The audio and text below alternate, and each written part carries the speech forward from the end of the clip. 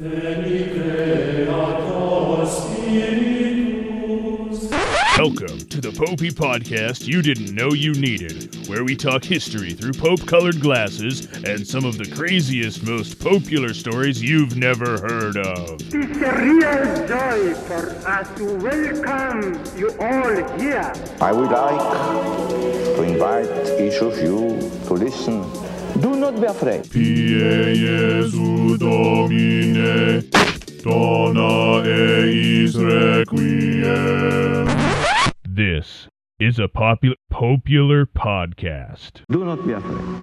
Welcome to the Popular History Podcast, history through Pope-colored glasses. My name is Greg, and this is episode 0.2, Moses and Friends, also Pharaoh.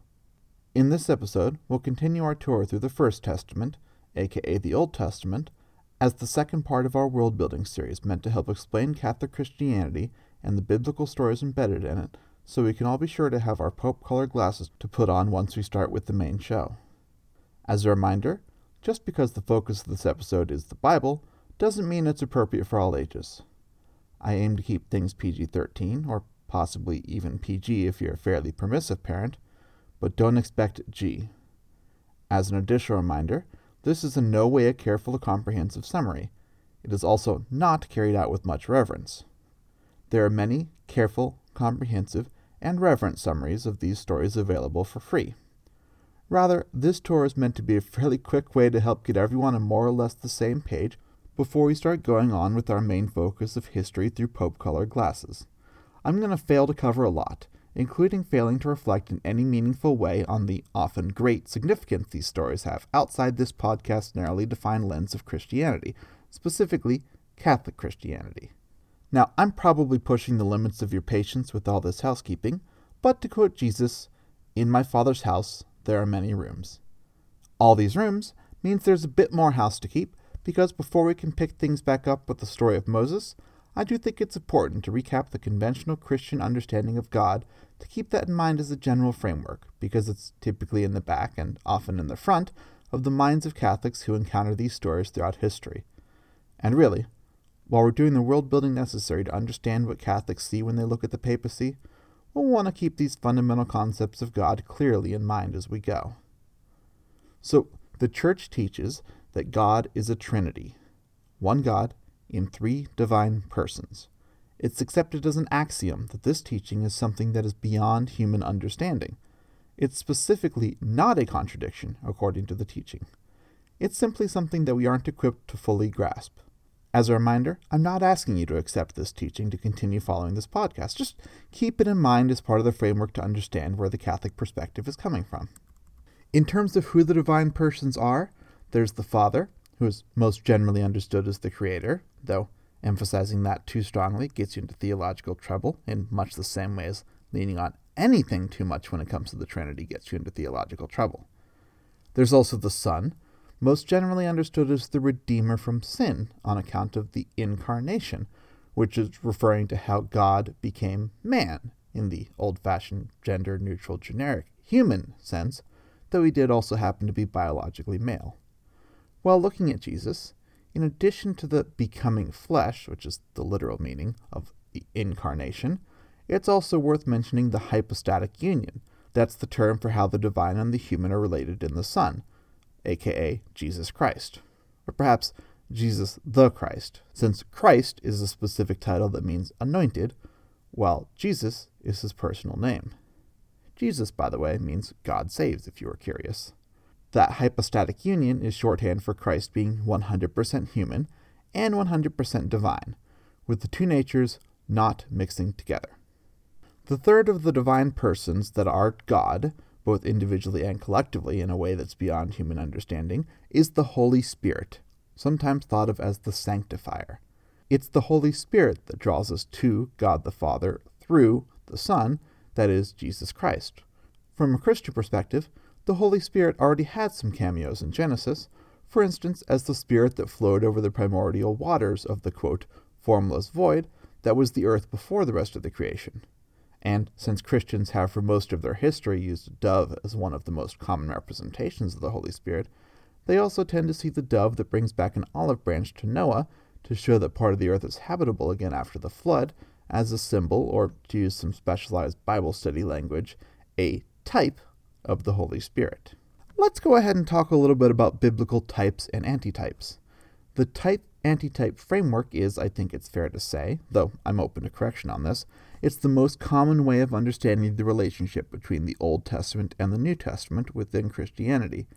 In biblical typology, as it's known, Old Testament people and things, like Adam, are paired with New Testament people and things, like Jesus.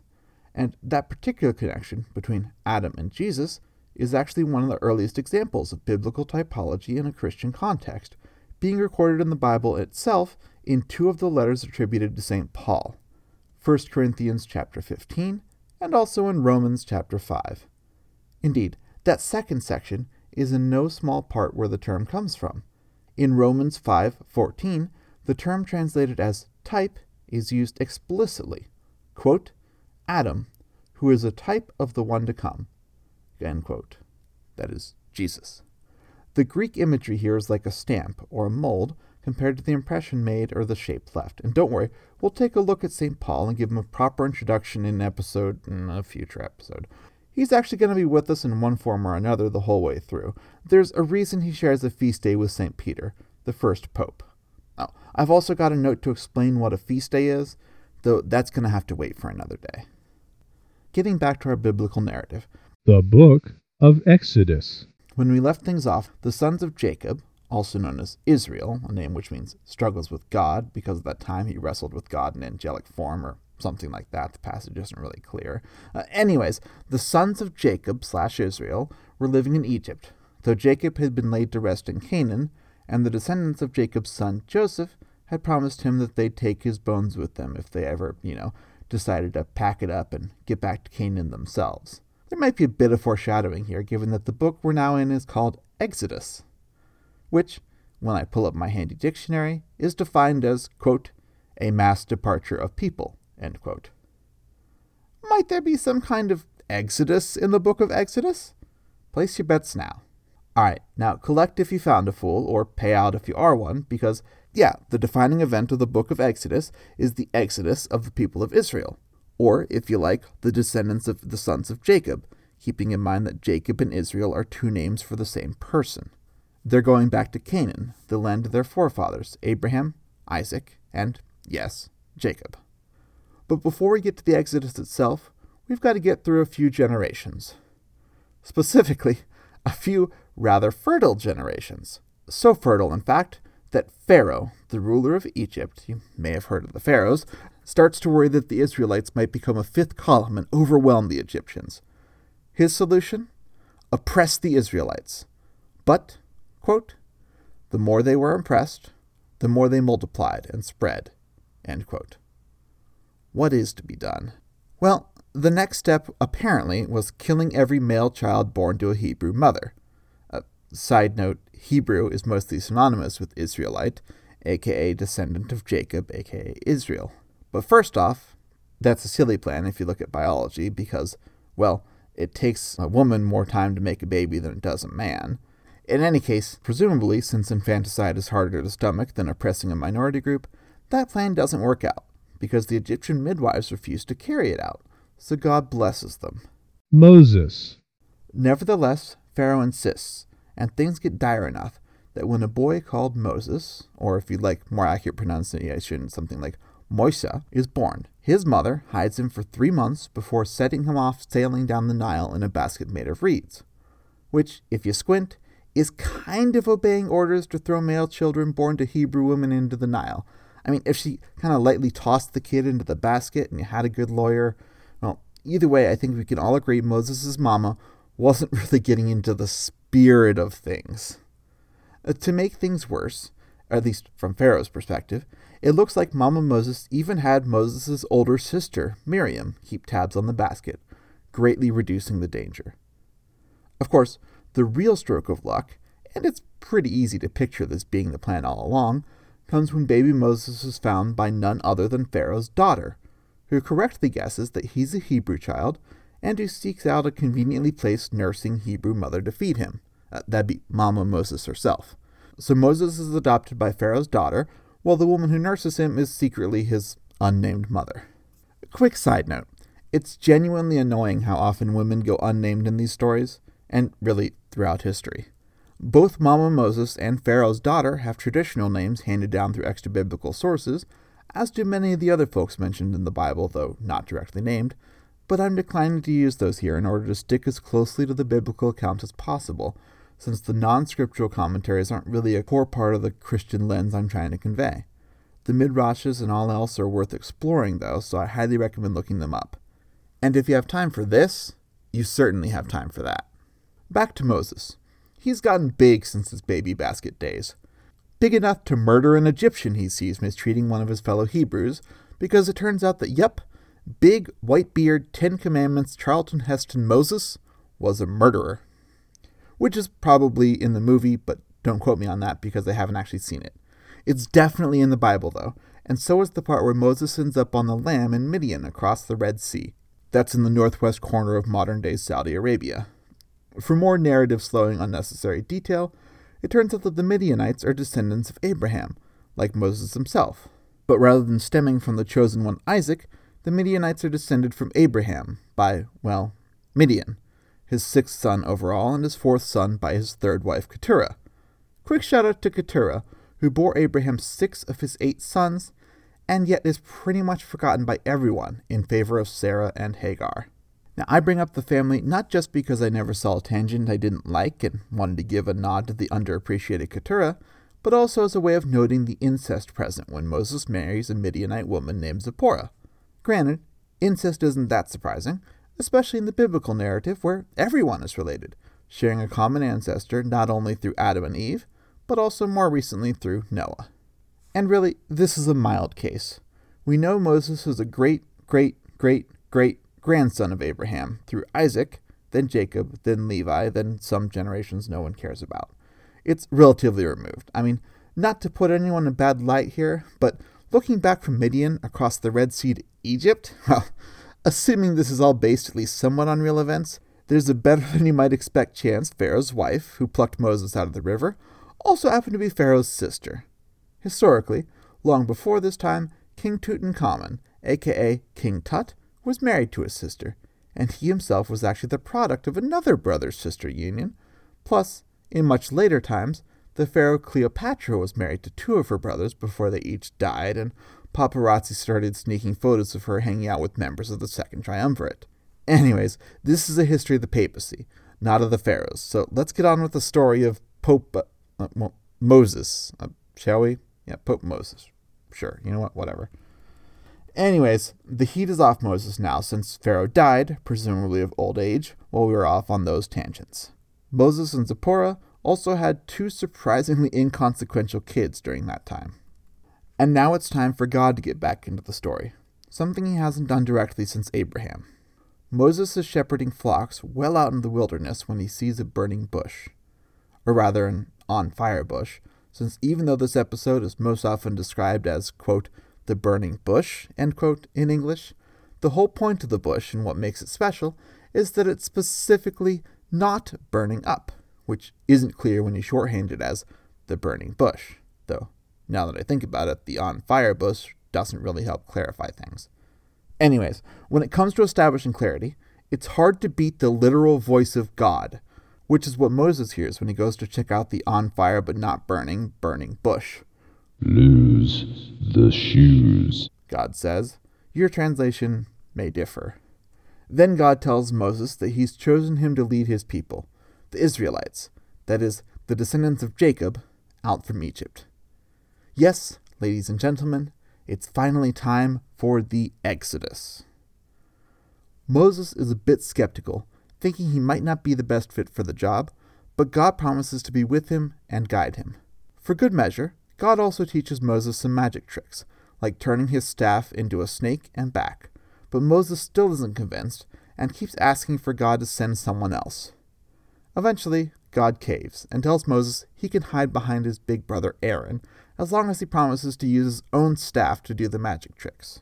Now it's time for another housekeeping note before I get stoned for blasphemy.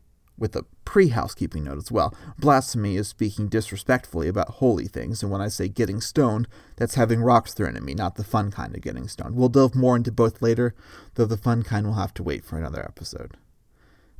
As for the housekeeping, I've already mentioned that I'll be speaking pretty spuriously in order to make this show more palatable to an audience that's interested in the subject matter, but isn't in the mood for the dressed-up reverence that often comes from a sympathetic approach to religious topics. But I figure it's worth a reminder. Of course, since you also do need to be in the mood for tangents and a particularly strong strain of my droning, I'm not really expecting a large audience. But hey, if you're still listening, well, that's something. Objectively, it's probably something you should keep to yourself. But since I'm running this podcast, well, be sure to tell your friends. Speaking of telling people things that will have them scornfully laughing at you while they wave you out of their presence, it turns out that Pharaoh didn't care for the magic tricks God had showed. Sure, Aaron could make a stick into a snake, but apparently so could Pharaoh's court magicians, which might be a bit surprising if you had certain expectations going into this. And for what it's worth, this isn't the only time the quote-unquote bad guys are shown to have some substance and skill. If you want some real theological fun, point out that Exodus 12:12 says that gods judge the gods of Egypt, or that he will judge the gods of Egypt, or something like that. Hebrew isn't great at telling time, but suffice to say, yes, the Bible periodically treats other gods as real entities, which was a fun trait for, the foundational text of monotheism. Apparently, a bit embarrassing too, given that when I was looking up chapter and verse on that, I found a site that answers the question, quote, does the Bible mention Egyptian gods and goddesses, end quote, with a straightforward, quote, no it doesn't, end quote, which is false in every translation on account of that verse from all I could find. Real entities are not, and the usual explanation given is that the gods mentioned are actually demons, which gets into all sorts of fun issues. Anyways, real entities or not, our boy Adonai is better than they are because forget firstborn children, God, most specifically God the Father, in the Christian view, is the hero of the overall story of the Old Testament. So sure, Anubis and Ra and the one with a rabbit head or whatever, well, they can make staffs be snakes too, but Aaron's snake staff eats their snake staffs, and as things start going plague work, the magical punches that get traded are going to lean in God with a capital G's favor for a while. But since I'm right on the edge of something you might actually be interested in, that means, much like an infuriatingly timed commercial break back when that was a thing, and no, I don't miss those days, much like such a break, it's time for another tangent in the form of a discussion of the names for God, because you may have flagged that Adonai drop a minute ago, and I owe it to at least some of you to explain. Actually, I owe none of you, and none of you owe me, but you're here, I'm here, we're never going to start talking about the popes in this podcast allegedly centered on the papacy, and it's a whole thing. Let's just do this. One key bit of the burning bush story, dropping that longer version I made up because I'm burning even myself with that bit, one key bit of the actual burning bush story is the part where God tells Moses, I am. God is, to such an extent that God is more is than anything else because our being comes from God, according to the medieval scholastic philosophers and others, and it's a whole thing. And I mean, it's a whole thing. Like this I am business was such a big deal, capital B, capital D, that the four letters that make up that phrase were understood as the proper personal name of God, revealed to Moses in a profound way, and so holy that no upstanding Hebrew can even say that name anymore, lest they be taking God's name in vain. Which is really inconvenient, since a name like I am has got to be even more popular than a name like John or Mary or whatever. As I understand it, this bracketing off of those four letters that in English translate as I am was every bit as inconvenient as it would be to, forbid people from saying I am in English. And I'm pretty sure you couldn't get away with it by saying I'm or some other shortening, though of course some shortcuts did develop through the years. Lord is the end result of one such shortcut, as the English translation of the Greek word Adonai that I threw out there, which was subbed in whenever the tetragrammaton showed up in the Bible passage an observant Jew was reciting. Tetragrammaton being the technical term, I am ended up receiving tetra for four, grammata for letters, the original four-letter word, as it were.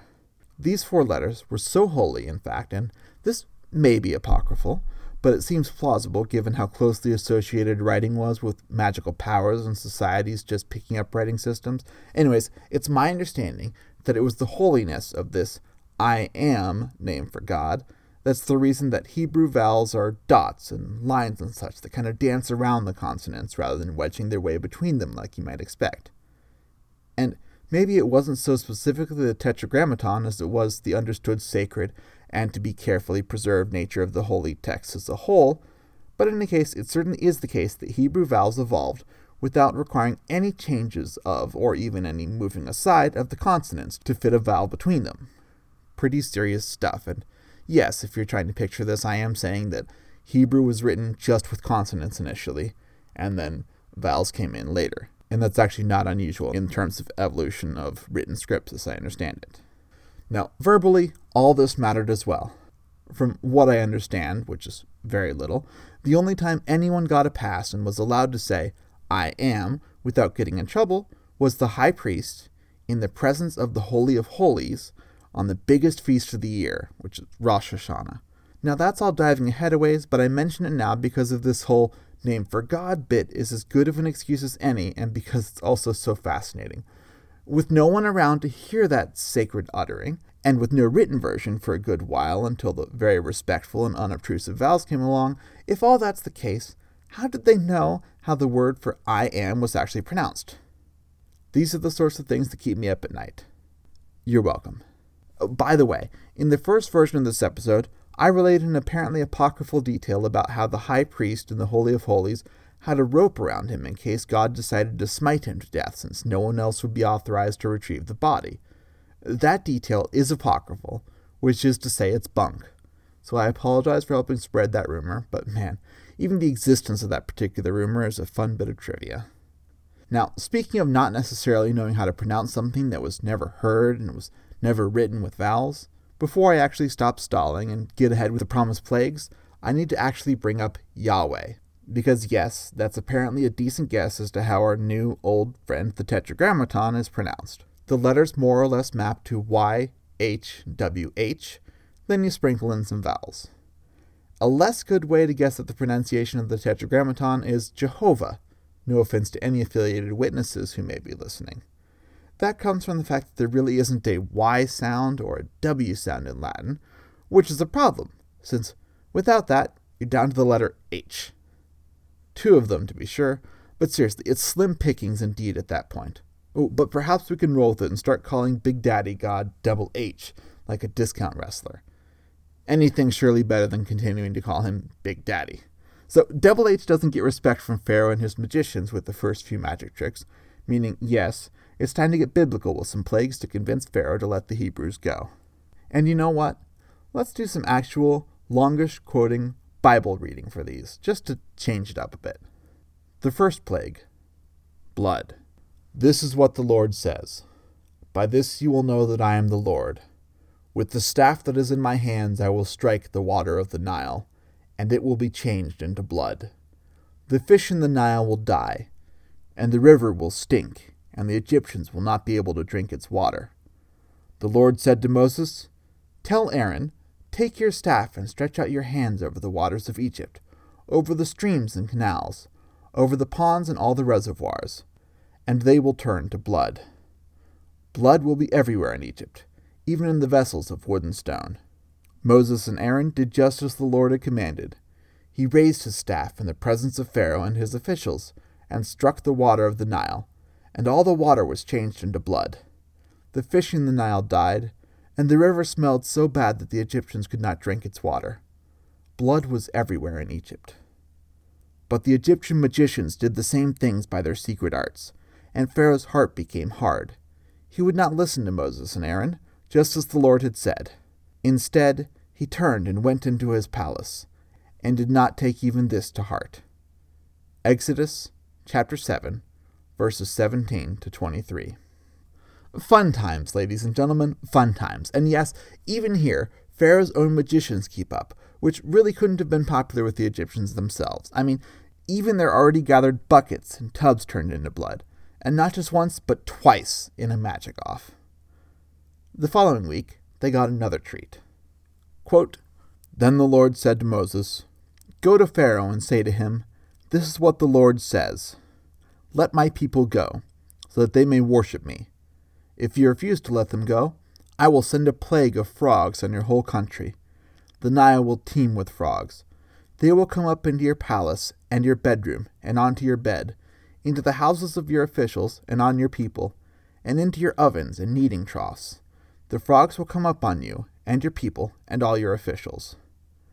Then the Lord said to Moses, 'Tell Aaron, stretch out your hand with your staff over the streams and canals and ponds, and make frogs come up on the land of Egypt.' So Aaron stretched out his hand over the waters of Egypt, and the frogs came up and covered the land. But the magicians did the same things by their secret arts. They also made frogs come up on the land of Egypt." End quote. Exodus chapter 8, verses 1 through 7. Yes, frogs all over, and a big thanks to Pharaoh's magicians for making sure the Egyptians got to deal with them not once, but twice. And for added fun, after Pharaoh agrees to let the Hebrews go out and worship, Moses promises to ask God to get rid of the frogs in exchange. But frankly, that's not really what happens. Here's some more. Quote, "It will be as you say, so that you may know that there is no one like the Lord our God. The frogs will leave you and your houses, your officials and your people. They will remain only in the Nile." After Moses and Aaron left Pharaoh, Moses cried out to the Lord about the frogs he had brought on Pharaoh. And the Lord did what Moses asked. The frogs died in the houses, in the courtyards, and in the fields. They were piled into heaps, and the land reeked of them. But when Pharaoh saw that there was relief, he hardened his heart and would not listen to Moses and Aaron, just as the Lord had said. End quote. Exodus chapter 8, verses 10 through 15. I mean, frankly, with that sort of quote-unquote relief, I'd probably renege on my deal too. Leaving mountains of reeking frog corpses everywhere isn't exactly following up on the, quote, "The frogs will leave you and your houses, your officials, and your people, so that you may know that there was no one like the Lord our God," end quote. Frankly, and it's a bit odd since this is coming from the literal Bible, Moses, and by extension God, comes across as a bit of a dick here. Anyways, since Pharaoh's hardened his heart again, that means it's time for another plague.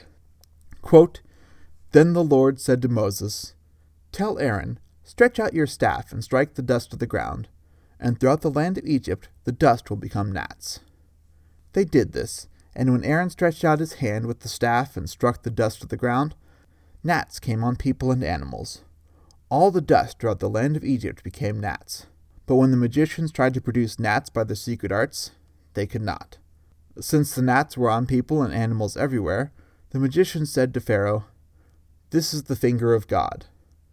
But Pharaoh's heart was hard, and he would not listen, just as the Lord had said." End quote. Exodus chapter 8, verses 16 to 19. Yes, that's right. Pharaoh's magicians have lost the ability to keep pace, over gnats of all things.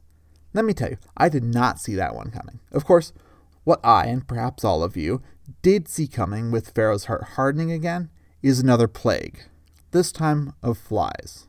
I'm going to skip the rest of the plague reading so we can actually get past Moses today, but one feature of the flies part is that Pharaoh offers to let the Israelites offer sacrifices to their God in Egypt, an offer which Moses rejects, saying that they have to go a 3 days journey into the wilderness. This kind of brings home something that was a bit of a revelation to me as I thought about this time around. Moses isn't being frank with Pharaoh. Sure, Pharaoh would have definitely said no to allowing the Hebrews to leave Egypt permanently. But Pharaoh's already saying no, isn't he? And Moses knows the endgame is a permanent departure. So why isn't he being frank with Pharaoh? Well, it's because he's saying what God told him to say. The whole "let my people go for a long weekend" kind of approach is God's idea. Why God chose to set it up so that Moses is basically lying to Pharaoh sure looks like an interesting theological question to me. Feel free to write in with your thoughts to popularhistory@gmail.com, that's popular with an E, and we might have an answer down the road. Email plug? Check. Okay, so flies come, and another new feature of this particular plague is that the flies spare the Israelites. I suspect that the Israelites would have liked to have been spared from some of the earlier plagues, just like the Egyptians probably would have appreciated Pharaoh's magicians not cursing everyone to prove a point. But hey, what can you do? Surprise, surprise, we have another round of Pharaoh relenting and agreeing to terms, then reneging and not letting the Israelites go, followed by another plague. This time, it's the death of all the livestock of the Egyptians, with all the Israelite livestock being spared. Frankly, this one seems to be an escalation. Losing your drinking water for a bit is bad, but temporary. The death of all the livestock is going to take a long while to recover from. Good news for the Israelites that God decided to start sparing them in time to miss this one. Rinse, repeat, repent, recant, replague. Boils for all the Egyptians. Repent, recant, replague.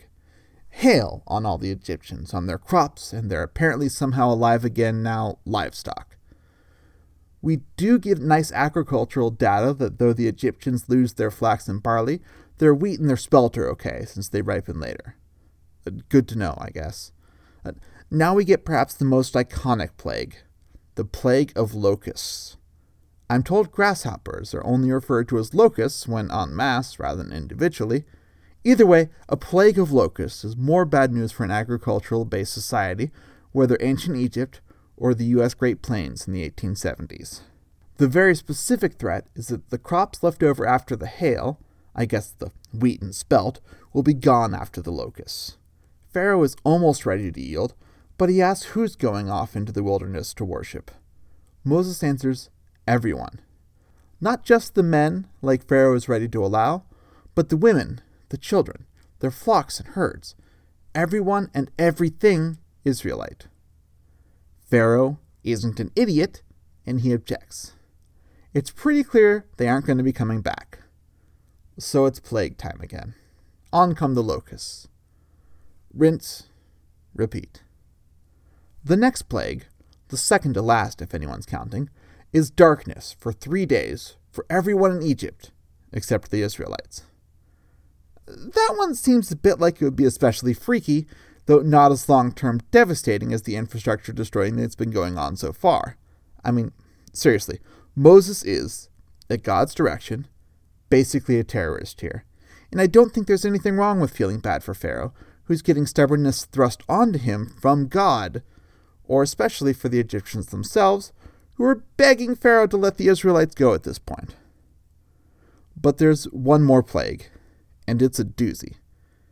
Every firstborn Egyptian male, and the firstborn of all their cattle, die after Pharaoh is warned and refuses once again, his heart hardened by God.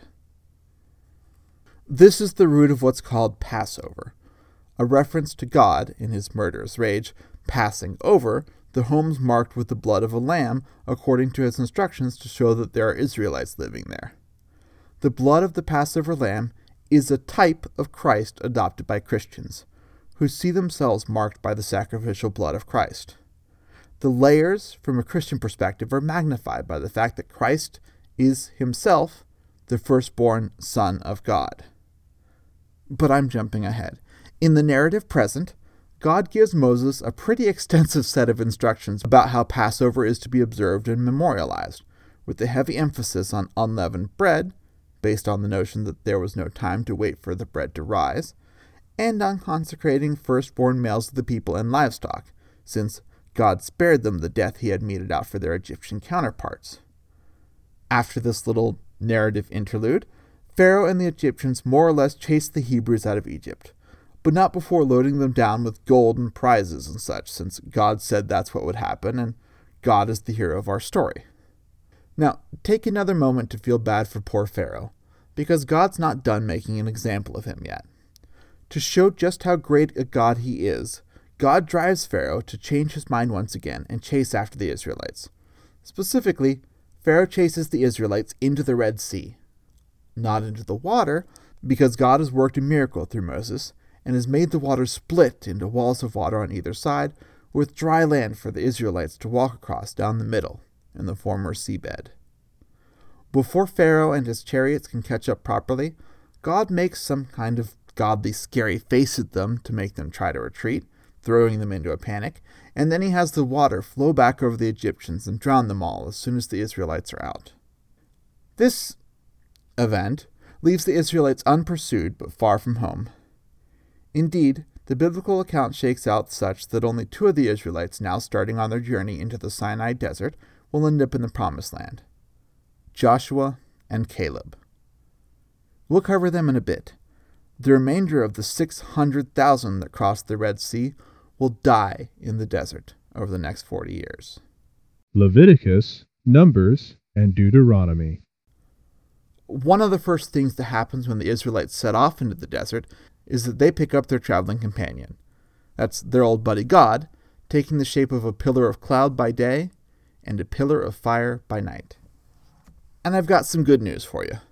I'm going to cover these 40 years in the desert a lot faster than I've covered Exodus so far. There's a lot of griping from the Israelites about petty things like how they're wandering around in a desert without water so they're going to die, and how they're wandering around in a desert without food so they're going to die, and using a sort of bread flake dew called manna for the hunger and water from the rocks for thirst. God begrudgingly takes care of the Israelites' needs while bemoaning their lack of faith and decreeing that they won't get to see the Promised Land because of it. At one point, Moses himself hits a rock twice when he was, I guess, supposed to just hit it once. And so he too is condemned to die in the desert with the rest of them rather than actually settling in the Promised Land of Israel. Which might seem like a bit of a harsh punishment, since Moses had been super obedient to God throughout all this. Also, by the way, we're told Moses is the most humble man on the face of the earth, which takes on an amusing dimension when you consider that it's coming from a book traditionally written by Moses. Though even tradition allows for a bit of a departure from the Moses wrote this view, not only for that passage, for obvious reasons, but also for the part where Moses' death is described, also for obvious reasons. These bits are usually credited to the Joshua I mentioned earlier. But we've got some more pretty famous Moses stuff to take care of before we off him and let Joshua take over. Specifically, the 10 Commandments. And you know the 10 Commandments are famous for sure, because they give me the opportunity to present our true guide to the Old Testament, namely, the lyrics to Hallelujah by Leonard Cohen. You see, the highlight of the 40 years in the desert is the time Moses returns to Mount Sinai, where he had first come across the specifically not burning bush. There, he encounters God again, and directly from God, he receives rules written on 2 stone tablets, which have come to be known as the 10 Commandments. Now, the Bible says there are 10 of these, but it doesn't clearly break down which is what, so there are actually differently numbered lists depending on who you ask. Now, if I actually needed to commit to something, I'd of course use the Catholic numbering. But in reality, I can just get away with reading the passage and letting you divide things as you see fit. Quote, I am the Lord your God, who brought you out of Egypt, out of the land of slavery. You shall have no other gods before me. You shall not make for yourself an image in the form of anything in heaven above, or on the earth beneath, or in the waters below. You shall not bow down to them or worship them, for I, the Lord your God, am a jealous God, punishing the children for the sins of the parents to the 3rd and 4th generation of those who hate me, but showing love to 1,000 generations of those who love me and keep my commandments. You shall not misuse the name of the Lord your God, for the Lord will not hold anyone guiltless who misuses his name. End quote. I just need to throw this in here. You say I took a name in vain. I don't even know the name. Ah, yes, Mr. Moses, your name is inscribed in the Book of Cohen. You may proceed. Getting back to it, quote, remember the Sabbath day by keeping it holy. 6 days you shall labor and do all your work, but the 7th day is a Sabbath to the Lord your God. On it you shall not do any work, neither you, nor your son or daughter, nor your male or female servant, nor your animals, nor any foreigner residing in your towns. For in 6 days the Lord made the heavens and the earth, the sea, and all that is in them. But he rested on the 7th day. Therefore the Lord blessed the Sabbath day, and made it holy. Honor your father and your mother, so that you may live long in the land the Lord your God is giving you. You shall not murder. You shall not commit adultery. You shall not steal. You shall not give false testimony against your neighbor. You shall not covet your neighbor's house. You shall not covet your neighbor's wife, or his male or female servant, his ox or donkey, or anything that belongs to your neighbor. Now, I'm sure you got a bit distracted while I read all that off. Perhaps you started cleaning dirt from under your fingernails. Perhaps you started wondering whether Adam and Eve had belly buttons. Perhaps you made an idol of a calf out of gold and started worshiping it instead of worshiping the Lord. If you can guess which of these things the Israelites were doing when Moses came down from the mountain with the 10 Commandments, you get a prize. For what it's worth, Moses' brother, the high priest Aaron, who literally made that golden calf, gets more or less off the hook by saying the people put him up to it.